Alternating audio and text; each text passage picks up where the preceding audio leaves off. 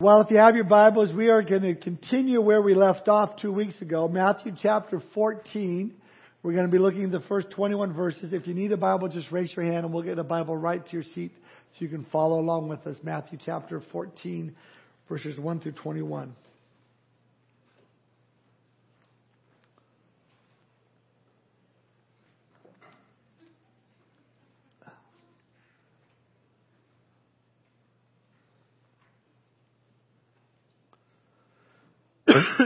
Excuse me.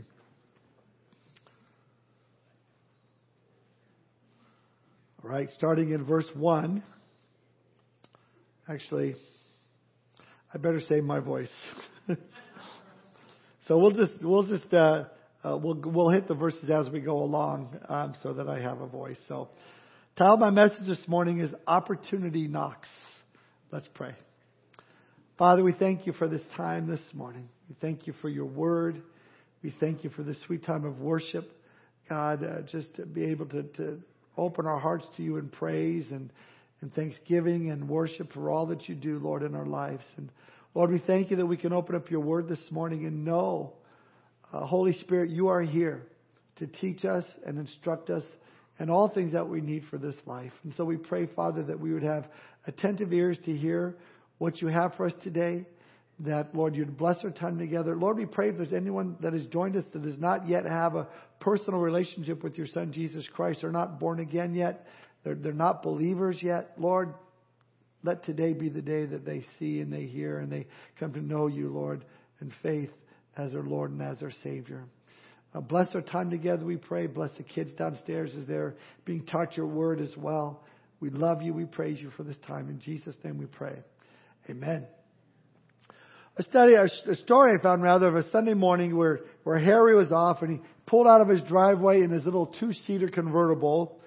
The roof was up because it was raining there and coming down, and he's heading for church. But as he turned into the main road, he saw ahead of him 3 bedraggled figures huddled under a single umbrella at the next bus stop.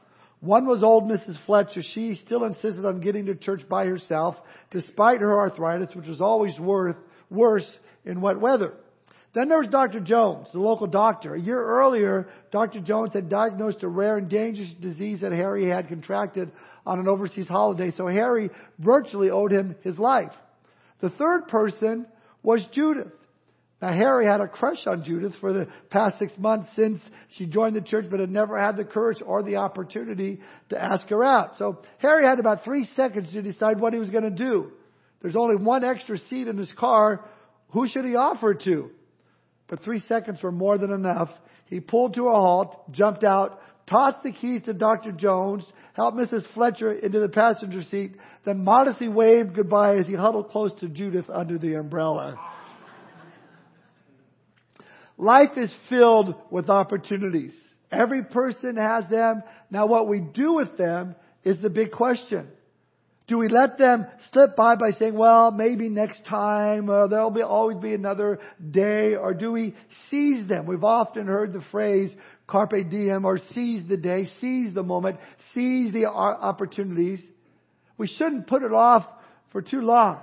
You may have some wonderful opportunities before you right now, and they need to be seized because life is marching by. It's going quick. In fact, Dr. Leslie Weatherhead had calculated the average length of life with the hours of one day in order to illustrate the importance of numbering our days.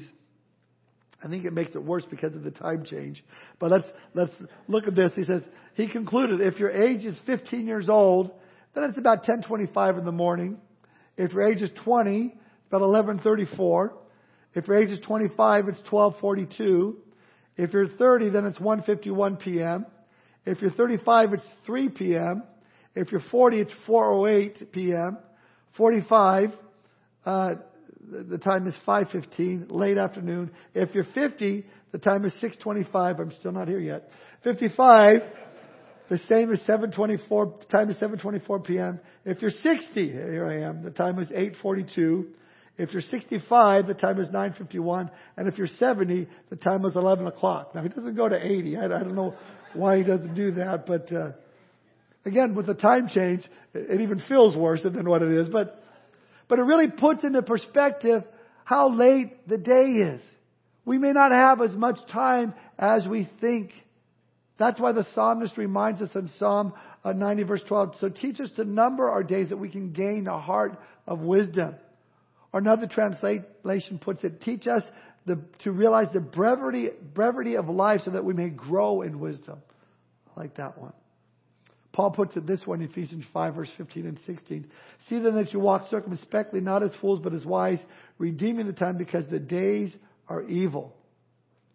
So here in chapter 14 of Matthew, we see that this is a chapter really filled with opportunities. 5 of them, if you're taking notes, and I'll give them to you as we go along through the message. Really, Matthew 14, we read the story of the feeding of the 5,000. A great story, wonderful story. A story that's been repeated in all 4 of the Gospels. This is one of the most famous miracles that Jesus ever did. And yet this morning I want to look at it from a different perspective as we see the story, some great opportunities that arise before us today. Now actually Matthew 14 got off to a rocky start. Look at verse 1. At that time Herod the Tetrarch heard the report about Jesus and said to his servants, this is John the Baptist. He is risen from the dead, and therefore these powers are at work in him. For Herod had laid hold of John and bound him and put him in prison for the sake of Herodias, his brother Philip's wife. Now the Herods makes the Kardashians look like a normal American family. These guys were messed up. I mean, this guy Herod took his brother Philip's wife.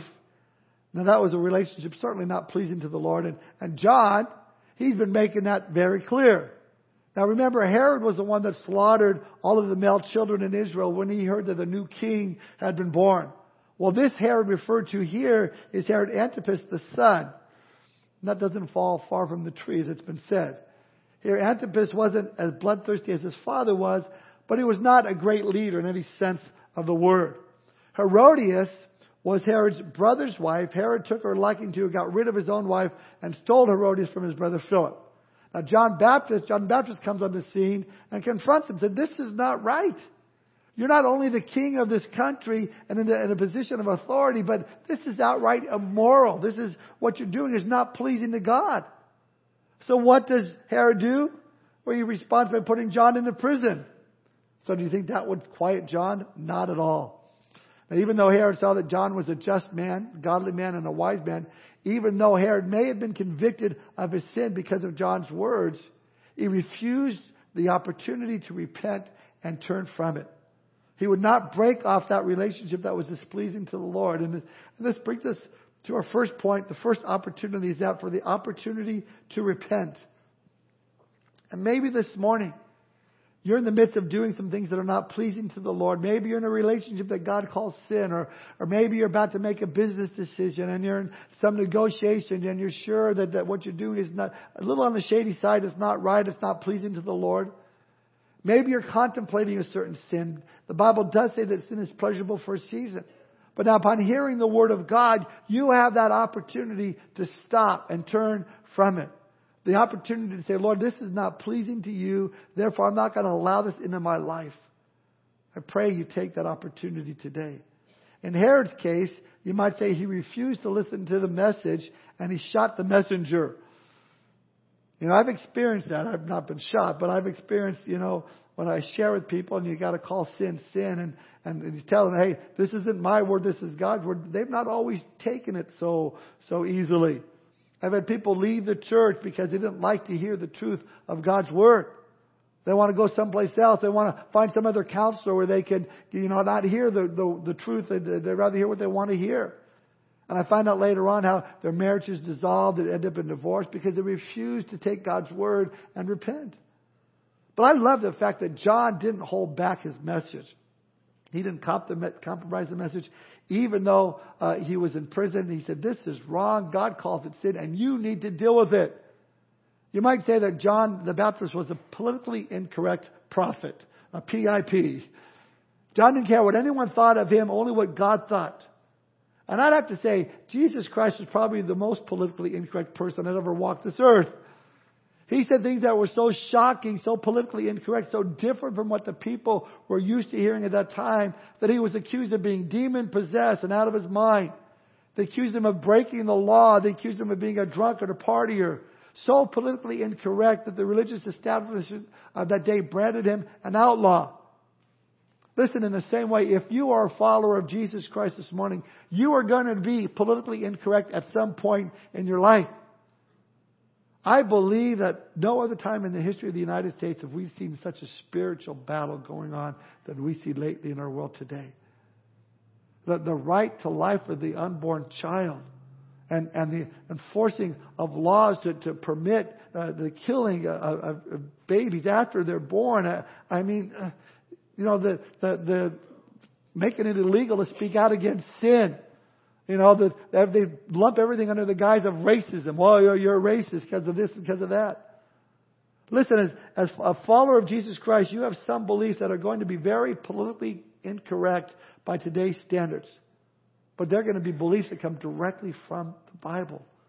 The Holy Spirit inspired the words of this book, and so we believe them with all of our hearts. But there are beliefs in here that if you live by them, you will face persecution. John speaks out God's word and tells Herod this marriage is wrong, this relationship is wrong, it's not pleasing to the Lord. What happens? Look at verse 4. Because John had said to him, it's not lawful for you to have her. And although he wanted to put him to death, he feared the multitude because they counted him as a prophet. But when Herod's birthday was celebrated, the daughter of Herodias danced before them and pleased Herod. Therefore he promised with an oath to give her whatever she might ask. So she, having been prompted by her mother, what a great mom, said, give me John the Baptist's head here on a platter. And the king was sorry. Nevertheless, because of the oath and because of those who sat with him, he commanded it to be given to her. In other words, he fell in, he gave into the peer pressure that surrounded his life. He knew that it was wrong and he felt sorry about it, but because of that peer pressure, he continued with it and saw that evil deed done. Recently, maybe you caught this, New York Hillsong pastor Carl Lentz. He was on The View. Don't watch the show, but he was asked by co-host Joy Behar, I guess that's how you say her name. She says, so it's not a sin in your church to have an abortion? Simple question. To which he replied, well, that's such a broad question to me. I'm going higher. I want to sit with somebody and say, well, no, where do you believe? Or that's the kind of conversation we would have, finding out your story, where you're from, what you believe. I mean, God's the judge. People have to live with their own convictions. And then Joy interrupted him and said, so it's not an open and shut case with you. Lentz responded, some people would say it is. I'm trying to teach people who Jesus is first, find out their story before I start picking and choosing what I think is sin in your life. I'd like to know your name. Let me say that John the Baptist would not have been so wishy-washy. Now, granted, after getting a whole lot of backlash from his statement, Pastor Carl posted afterwards, I didn't answer the question directly for a number of reasons, but I do believe abortion is sin. But here's my point. What a missed opportunity. This wasn't a one-on-one counseling session where a girl is struggling with abortion in her life and trying to find out. This is a public forum wanting to know a pastor's perspective on abortion. In my view, he floundered. You see, folks, we have a choice to either please the Lord with our decisions and our answers or to get pulled down by peer pressure and the political correctness of this world. We have the opportunity right now to do what is right and to stand for what is right. Herod did as well, but he failed. He says, I'm going to kill him anyway. And he murders John, and all the while somehow thinking like Pilate, he could be absolved from his decisions. Like, I'm just washing my hands from the death of Jesus, say, I have nothing to do with this. No, that's not an option. We all have a responsibility with what we choose to do with Jesus Christ. And here, Herod chose to murder Jesus, his cousin. Look at verse 10. So he sent and had John beheaded in prison. And his head was brought on a platter and given to the girl, and she brought it to her mother. Then his disciples came and took away the body and buried it and went and told Jesus. Can you imagine? You got a daughter bringing a head off of a body to her mother. Just disgusting. Here, Herod, indecision really made him a murderer. Instead of heeding the word, he tried to silence the word by killing John the Baptist. It'd be a year later when Jesus would be standing before the same Herod, only this time it was the Son of God who was refusing to speak to him. See, Herod, once and for all, had silenced the voice of God because he would not repent. Herod wasted all of his God-given opportunities. Listen, there's going to come a time for some when it will be too late. When they will stand before God, and God will look at their lives and say, listen, the whole time you lived, you wanted to have nothing to do with me. So then for all eternity, I'll give you what you've always wanted, nothing to do with me. Depart from me, I never knew you. Listen, there's still time now. If you don't know Christ, don't miss that opportunity to come to Him and find that forgiveness today. Now, I can't help but think that this was a sad day in the life and the ministry of our Lord. And really a horribly discouraging day for His followers and for His disciples. But here's the encouraging thing. Let's look and see how Jesus turns it all around. He's able to turn around even the worst days if we just give Him the opportunity to do so. Look what happens next in verse 13. When Jesus heard it, He departed from there by a boat to a deserted place by Himself. But when the multitudes heard it, they followed Him on foot from the cities. And when Jesus went out, He saw a great multitude, and He was moved with compassion for them and healed their sick. Now that is interesting. It's interesting how Jesus responds to what's been going on and what has happened on this particular day, and how, again, He's faithful to turn it all around. And that brings us to our second opportunity. The opportunity to know that Jesus is compassionate. He is compassionate. Again, I can't imagine that the Lord was not affected by His cousin and friend's murder. Not a good day. But Jesus is going to turn it all around and perform one of the most amazing miracles found in God's Word. You know, that should not come as a surprise to us, because if our Lord is anything, He's the ultimate optimist. He loves to take the worst situations, the worst of marriages, the worst of days, the worst of dealings, and He loves to be given the opportunity to turn them around for good. I think of Joseph. Do you remember what Joseph said to his brothers back there in the book of Genesis? He says, what you meant for evil, or what the enemy meant for evil and destruction, the Lord has turned it around and used it for good. I mean, the news of John's beheading had to have an effect on Jesus. This was a horrible thing that took place. And as much as you read it with me in the story that Jesus did get into a boat, and He did try to get to a deserted place, and He did try to find some private time, it didn't stop Him from seeing the need of this great multitude of people following Him who was hurting as well. So He stopped what He was doing and the time alone that He was having. And it says that He's moved with compassion for them, and He healed their sick. That word for compassion there means to be moved as to one's bowels. Hence to be moved with compassion.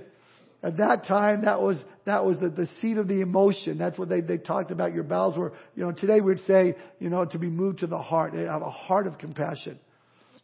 But I love this about the Lord. I love the fact that as we give Him that opportunity, He loves to bless us with a heart of compassion and mercy and love. There are times in our lives where we're just wiped out and we feel like we can't go on. Maybe it's death in the family. Maybe it's, you hear some bad news. Or maybe it's really a rough week with colds and flus and sickness going on. Maybe it's just a car breaking down. But listen, what we need to realize is that the Lord is so faithful that as I give Him the opportunity to see the condition that I'm in, He then fills me up. He does something about it. Notice Jesus doesn't just have compassion on the multitude. We read here that He was moved with compassion for them and healed their sick. He did something about it.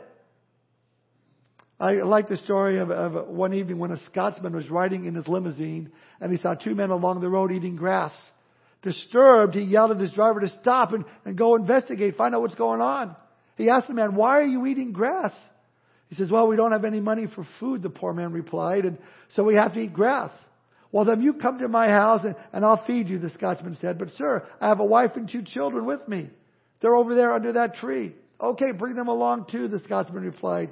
Turning to the other poor man, he said, you come with us also. The second man said, well, sir, I also have a wife and 7 children with me. He said, very well, bring them all. We'll take them all, the Scotsman answered. They all piled into his limousine, which was no easy task. Once underway, one of the poor fellows turned to the Scotsman and said, sir, you're truly too kind. Thank you for taking all of us with you. The Scotsman replied, "No problem. Glad to do it. You'll really love my place. The grass is almost a foot high where I live." Okay, I wouldn't call that compassion. But you see, here's the Lord. He hears his cousin, his close friend John is gone. He then looks at this crowd. He's filled with compassion for them, and he does something about it. He heals their sick. Yeah, he spent a quiet moment in prayer with his Father. He found a quick moment of peace and quiet, and then turns and shows compassion on the people around him, and he heals them. Do you believe that God is compassionate towards you today? That he knows what you're going through, and he's compassionate towards you, towards that? Let me ask you this. Do you have that same kind of love for the people God has put around you? To be able to have that same heart of compassion for people who are hurting? You know, maybe this morning take the time to church and actually take the next step and ask someone to go to lunch afterwards. Kind of get to know them after service. Maybe help see what's going on in their lives and try to help meet that need.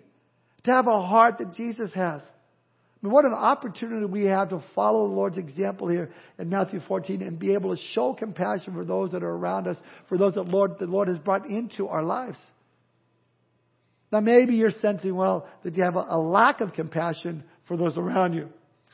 Maybe you got a boss at work and something happened to him and you said, "Good, he deserves it." Or someone you've had some disagreements with and you find out they were ripped off, or some trials hitting their life and you say, "Good, they deserve it. That'll teach them." But then you come to church and you read together how Jesus has compassion on those that don't deserve it. How he blessed them. How he met their needs. You hear how we're to love our enemies and pray for those who despitefully use you. How we're not to keep track of suffered wrongs. How we're to forgive one another just as Christ has forgiven us. And we go, "I don't like that. I don't want to show compassion on these people. You don't know what they did to me." But you see, it's the Spirit of God through the Word of God that speaks to our hearts and gives us that opportunity to go, "You know what? I'm going to do what Jesus says. I'm going to do what is right." We have the opportunity to obey the Lord as we hear the Word of God speak to our hearts. Jesus showed compassion on the people by healing the sick, but he does even more than that. Look at verse 15. When it was evening, his disciples came to him saying, "This is a deserted place and the hour is already late. Send the multitudes away that they may go into the villages and buy themselves food." But Jesus said to them, "They do not need to go away. You give them something to eat." And they said to him, "We have here only 5 loaves and 2 fish. He said, "Bring them here to me." I mean, here's another opportunity. What is it? Well, first we saw they had the opportunity to repent. Then we have the opportunity to believe that Jesus is compassionate. Number 3, if you're taking notes, we have the opportunity to believe that Jesus has a plan. He has a plan. Do you know that God has a plan for your life? Whatever it is you're facing today, God has a plan and a purpose in it. He had a plan for that particular day, but guess what? The disciples, they also had a plan for that day. What was their plan? Verse 15. "Send these multitudes away that they may go into the village and buy themselves some food." Lord, send them home. Send them to the restaurants. In the same way, maybe you have a plan. Maybe you have a plan how you think things need to be. Lord, this is the way I see that things need to work out. And let's just do it this way and we're going to be fine. Lord, here it is. If I could just win the lottery, that'll solve everything. Lord, here it is. My plan is to file bankruptcy and move on. Here it is, Lord. My plan is just give me a miracle and heal me of this sickness. Lord, here's my plan. My plan is just to call it quits in my marriage and everything's going to be fine. The Lord says, "That's not the plan I have for you." And right now you have the opportunity as believers as to whether to believe in His plan or to go out on your own plans. And here's the thing. We know that His plans are always better for us. Isaiah 55:9, "For as the heavens are higher than the earth, so are my ways higher than your ways, and my thoughts than your thoughts." Jeremiah 29:11, "For I know the thoughts that I think towards you, says the Lord, thoughts of peace and not of evil, to give you a future and a hope." Psalm 37:5, "Commit your way to the Lord, trust also in Him, and He shall bring it to pass." We need to believe in His plans. The disciples, they're focusing on the problem. How many times do we do that? Do we focus on the problem instead of focusing on God's plan to get us through the problem? Let me say that again. How many times do we focus on the problem instead of focusing on God's plan to get us through the problem? Now, John chapter 6, you don't need to turn there, but in John 6, we're given the same story. Although John puts a different spin on it, in the sense that this particular time in the story, Jesus turns to Philip, one of the disciples, and says, hey, Phil, this is a deserted place. Nobody brought any dinner. So what's your plan? Philip, we need to feed these guys. What's your plan? How are we going to feed all these people? You came from around here. This is where you grew up. Philip says, Lord, I got no plan. Got nothing. In fact, there's nothing open. Even if there was something open, we can afford to feed this many people. I mean, we need 200 denarii of money. That's about 9 months' salary at that time to pay for all the food to feed all those people. Philip says, I got no plan. But you see, the Lord tells us that He would ask Philip and the disciples that question to test their hearts, to see whether or not that they would trust Him for His plan. Jesus knew what was going on. Jesus knew about John the Baptist before the guys ever came and told him about John the Baptist. Jesus knew that the place that they would go to would be desolate and dry. It would be a pit of a place. And He knew that He would come and He would test the disciples' hearts at that place. And He knew what He was going to do. The question to us then is, if we believe Him for the opportunity for Him to accomplish His plan in our lives. Now, if you say, I am believing God and God's plan for my life, then you're ready for the fourth opportunity. To believe Jesus with everything you've got. That's number 4. And that's what happens next in our story. Jesus says, I've got a plan. The disciple says, we've got a plan. Send them home. Lord says, no, that's not the plan. You got to feed them right here. Now, a little more insight into this. John chapter 6, verse 8. Andrew, Simon Peter's brother, said to Jesus, there's a lad here who has 5 barley loaves and 2 small fish. But what are they among so many? So we know where the 5 barley loaves and the 2 fish came from. From this young boy that Andrew says, hey, this kid's got his lunch, but it's really nothing. He's offered it to us, but what can you do with something so small? Jesus says, hey, bring it to me. In other words, here's the opportunity for you to bring everything you've got to the Lord and see what the Lord can do with it. I think that quite honestly in our story today, there's only one that has done this, and he's this unnamed kid who had his lunch and is not willing to be like any other kid I know. It's not my lunch. It's my lunch. It's what lunch my mom made. I'm not sharing with anybody. No, he does the opposite. He says, yeah, here, it's what I got. Whatever can help, here it is, Lord, whatever you want. Wow. Why don't we do that? Why aren't we more like this little boy? Because we got a lot more stuff than the little boy had. And having a lot more, it's harder to let God have everything. But think about this, folks. Isn't it all a bunch of crumbs and smelly fish in comparison to what Jesus Christ could give you in its place? I mean, you can have a barn load full of goods, but what is that compared to what the Lord has for you in heaven? It's nothing. It's squat. It's crumbs left on the table. But when we are willing, like this little guy did, to just give everything over to the Lord and say, Lord, my life is yours. My possessions are yours. My kids are yours. My marriage is yours. It's only then that miracles take place. See, this miracle doesn't take place until it's given it in the hands of Jesus. It's not until you hand it over to Him. I mean, do you think that this mom, when she made that lunch, that it was going to be used to feed 5,000 people that morning?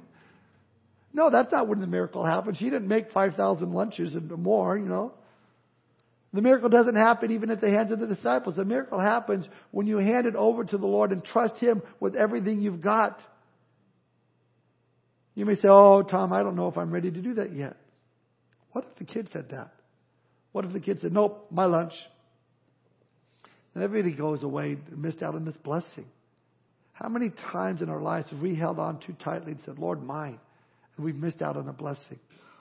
See, He can't bless you until you give everything over to Him. And when you give everything over to Him, He always gives more. I mean, it's multiplied. That's what happened with a small little gift of faith. But sometimes I think the other thing is sometimes I think our gift of faith to the Lord is so small, so insignificant, that why even bother to give it to Him at all? Maybe some of you, as opposed to having barn loads full of stuff, you have nothing whatsoever. So what's the point? It just doesn't matter. I mean, that's what Andrew said. Lord, we got this lunch here, but what is that amongst so many? God, again, is able to take something so little and feed them all to the point where they're filled. And He can do a lot with the little if you give Him the opportunity and you're willing to trust Him with everything you've got. I think that was the heart of David and Goliath. I mean, he could have walked away and said, oh man, that Goliath is huge. I got nothing. What am I got to go up against this guy? I can't even fit in the armor that they've given me. I got to take this stuff off.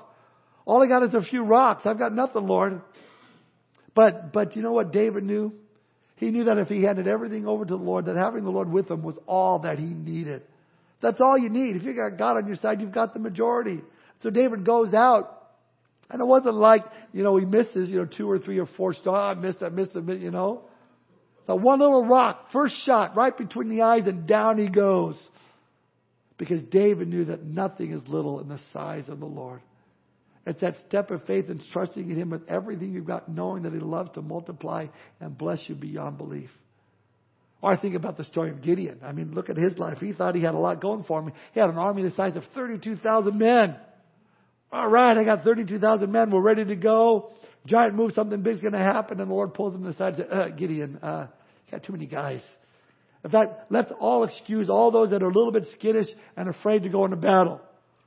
Wait a minute, Lord, you don't understand. Warm bodies, I mean, it's good. It makes me feel better. We can get all the help we can get. Lord, we can use all of these guys. And the Lord says, no, we can't.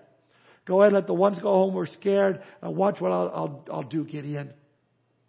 So I can imagine Gideon going to the guys and saying, hey, I know this won't be the case with all of you guys, but there may be some of you that are cowards. They're afraid. That are chickens, that, really wimpy and weak and afraid and want to go home. And if that's you, then go ahead and go home. And 22,000 leave. They bail on him. So now Gideon's left to say, Lord, I had 32,000 guys. We were looking good. Then 22,000 left. Now I only got 10,000 left. I mean, what is that compared to the enemy out there? We're going to get killed with only 10,000. The Lord says, relax. You still got a little bit too many. In fact, some of these guys look really thirsty to me. So go ahead, send them down to the creek, down to the pond, let them drink. And the ones that drink, scooping up and looking around, their heads looking in case the enemy might show up, those are my boys. The rest of them that bury their head in the water and start, just drinking up by gallons, and they can care less about anything else but meeting their own needs, send them on home. Now how many are left? 300. Gideon's response, Lord, what is going on here? This is not what I expected. There was so little. How this is going to work out? And I think in our same story here, the disciples said, Lord, here's the little guy with a little lunch. I can't see how this is going to work out. Lord says, give me the opportunity. Give me the opportunity. If you're trusting me, giving me everything, you've got to then sit back and watch what happens. Remember what happened with Gideon? Lord promised Gideon he was going to get the victory on that day, and it was going to be the Lord that does it. In fact, these 300 guys were just going to stand and watch. In fact, God says, Gideon, give each one of these guys a trumpet, a torch, and an empty clay pot. Imagine what Gideon said there. Oh, great. These are great weapons of warfare. Got a torch, a pot, and a trumpet. Just beat him over the head with a trumpet, and what are we going to do? But he gives it to his men anyway. They get the trumpet and the little torch. Then the Lord says, okay, I want you to put the torch in the pot. Put the torch in the pot. Lord, you gave us 3 things, and now one of them we're hiding. Then he says, I want you to surround the army up there on the hill. And when I give you the word, I want you to blow the trumpet, crack the pot, let the light shine forth, and stand in amazement at what I am going to do for you. So he obeys. And he gets up and they surround the place, and the Lord says, blow, and they do, and they start blowing the trumpet, and they crack the pots, and the light shines forth, and the Midianites all wake up and say, oh, what's going on? Look at all these lights. Look at this must be a mighty army. It looks like, traffic at traffic time, 5 o'clock in the evening. I mean, horns and bright lights and cracking the pots. Freaked out the Midianites. So much so that they start killing each other. And Gideon's there and his men, they didn't move a muscle. They just watched it and watched the deliverance of the Lord. That's God.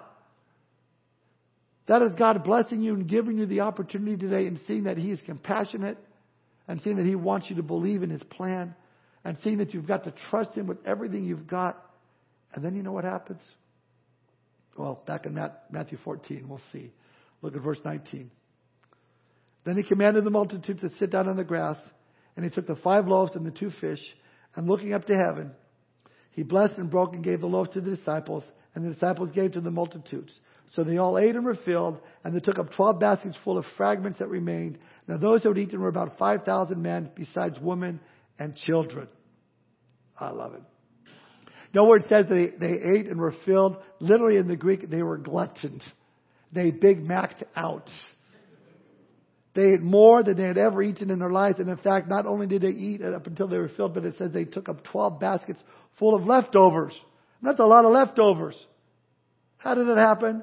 By taking the opportunity to do what Jesus said to do. That's our final point. The final opportunity is it for you to do what Jesus says. To do what Jesus says. Same opportunity we have every Sunday morning at the end of the Bible study. Same opportunity you have at the end of your quiet time in the morning as you're in God's Word. Same opportunity you have after Jesus speaks to your heart. You have the opportunity to do what Jesus tells you to do. Listen, I don't know what you're going through. I've shared this many times. I have people come up to me after service and say, how did you know what I was going through? You said exactly the same thing that I'm struggling with. And I tell them, we actually have cameras in your home and we see what's going on. No, it's the Spirit of God through the Word of God that's speaking to your heart. And we know our verse for the year, Hebrews 4:12, for the Word of God is living and powerful and sharper than any two-edged sword, piercing even to the division of soul and spirit and joints and marrow, and is a discerner of the thoughts and the intents of the heart.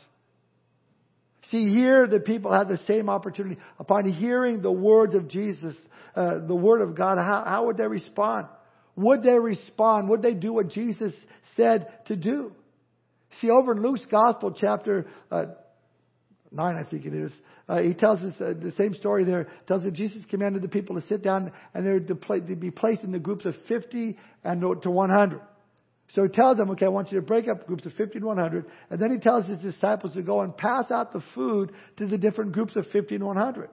So they take a basket with them, they go and they pass it out, and with it, and they go and they feed these people. Now, when we're done with the basket's empty, guess where they go? They go right back to Jesus, where He's waiting for them with more fish and more bread. So they get their basket filled up again. They go out again to another 50, another 100, and they feed them again until that basket's gone. Then they come back again, back to the Lord, and as more people, the Lord, keeps filling up the baskets, and they keep going out. I mean, that's just the Lord blessing the person's life by giving him or her the opportunity for obedience and to be used by the Lord to multiply and bless others around them. I mean, notice that it says there are 5,000 men plus women and children. Legitimately, there could be upwards of 15 to 20,000 people being fed when you count the children and the wives. And again, we read that they took up 12 baskets full of the fragments that remained. They had an abundance of leftovers. Each one of those 12 that helped pass out Jesus' miracle was blessed in the end with a basket each for themselves. None of that would have been possible if the disciples didn't do what the Lord said, if the people didn't do what the Lord said.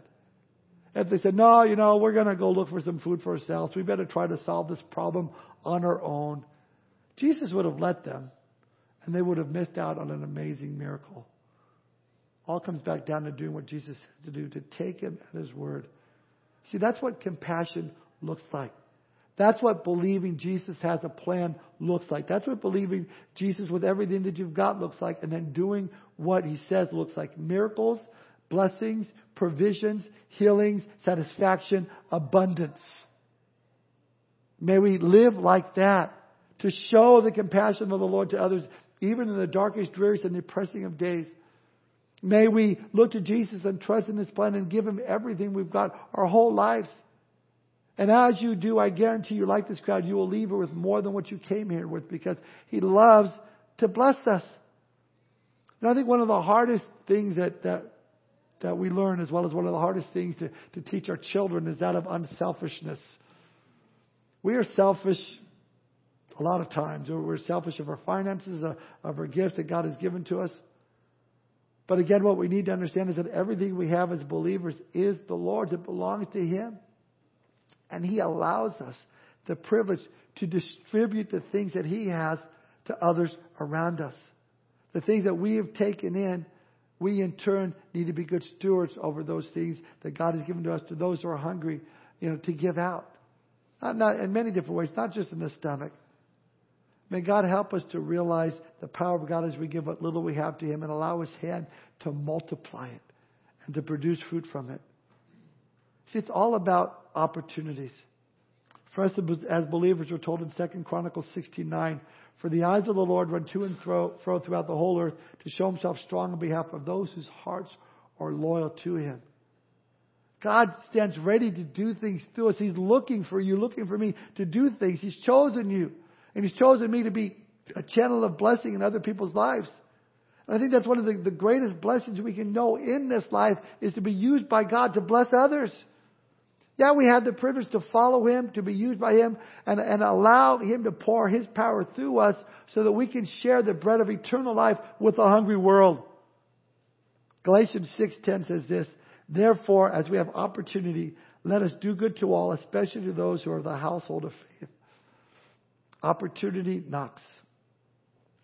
So as we close, what are some of the ways we can answer the door and be a blessing to others? I think it can begin with prayer. Certainly we can be praying for others. It can lead to maybe giving a phone call, checking in on someone that you haven't seen in a while, offering them words of encouragement, maybe giving a helping hand to someone. Say, I don't have a lot of skills. I can't really do anything. Well, you can go and just sit and talk with them. It's using the gifts and the talents that God has given you to help others and share what you have with someone. Let's look for opportunities to give out what the Lord has so richly blessed us with, and we'll find that you can't outgive God. The more you keep giving out, and the more you come back to the Lord says, here, I got some more for you to give out. I got some more for you to give out. And it's just a constant flow of giving out from the Lord. Finally, as we close, we know that there are many of those around us that are trying to fill that emptiness in their lives with other things that can only be filled by Jesus. Many are hungry, but they aren't going to the right place for food. A lot of people today, they're looking to achieve the American dream. Let me tell you, that's not where it's at. So many people trying to fill that emptiness with so many different things, more money, more possessions, a different relationship, a different job. Well, my plan is this or my plan is that. None of that's going to bring you satisfaction. You will still be empty. It's like Chinese food. You eat an hour later, you're still hungry, you know. Again, that's all about opportunities. Going back to our first point, the opportunity to repent. Herod had the opportunity to repent and he refused, and his life was empty even to the day he died. This morning, if you don't know Jesus Christ, you have the opportunity to come to Him in faith and say, Lord, I'm sorry for my sin. Forgive me. I give my life completely over to you. If you do that this morning, I promise you, God hears that prayer and He will forgive you and He will bless you and He'll change your life. But you got to come to Him. You got to give your life to Him. Say, Lord, I'm sorry. I want you to do that. I want to give you that opportunity this morning if you don't know the Lord. Opportunity knocks. Jesus is knocking. In fact, He said this in Revelation 3:20. Behold, I stand at the door knock. If anyone hears my voice and opens the door, I will come into him and dine with him and he with me. If you don't know the Lord this morning, I want to give you that opportunity. Let's pray together. Father, we thank you for this time. We thank you for your word. We thank you, Lord, that you are a God of miracles. That you can take a broken down life, run down, overrun with sin, and you can turn it around and cleanse a person and use them to bring you glory. And Father, we see that you are still in the business of miracles today. By the people that are here, that you have washed them of their sin. You have washed us of our sin, and you've done a miracle in our lives. And Father, I pray if there's anyone here that is yet to experience the miracle of the forgiveness of their sin, they've yet to repent of their sin and turn from it and turn to you, Lord. I pray that you'd especially touch their heart this morning. Lord, that they would say, as we've learned, Lord, that Lord, I give my life to you. Everything I have is yours. Allow, Lord, you to take control of their lives, of their marriages, of their finances, of everything, Lord. That they would just surrender to you this morning. While our heads are bowed and our eyes are closed, is there anyone here that you want to give your life to Jesus Christ this morning? You want your sin forgiven. I want to give you that opportunity to repent, to turn to Christ, and come to know Him today as your Lord and your Savior. If that's your desire, just raise your hand so I can pray for you this morning. Anybody at all? Just between you and the Lord. Just raise your hand so I can see it. Father, we thank you for your love, your grace in our lives, Lord, that we could be before you this morning, forgiven, cleansed. Lord, help us now to walk as you walk, Lord, to show compassion, mercy, grace to people, to be a help. Lord, to rely on you for everything we have, Lord, and to be used by you. Help us, Lord, for those divine opportunities this week, Lord, that you would set up divine appointments for us, that we might be used by you to spread your love and grace to this world that is quickly coming to a close, Lord. We thank you for this time. In Jesus' name we pray. Amen. Let's all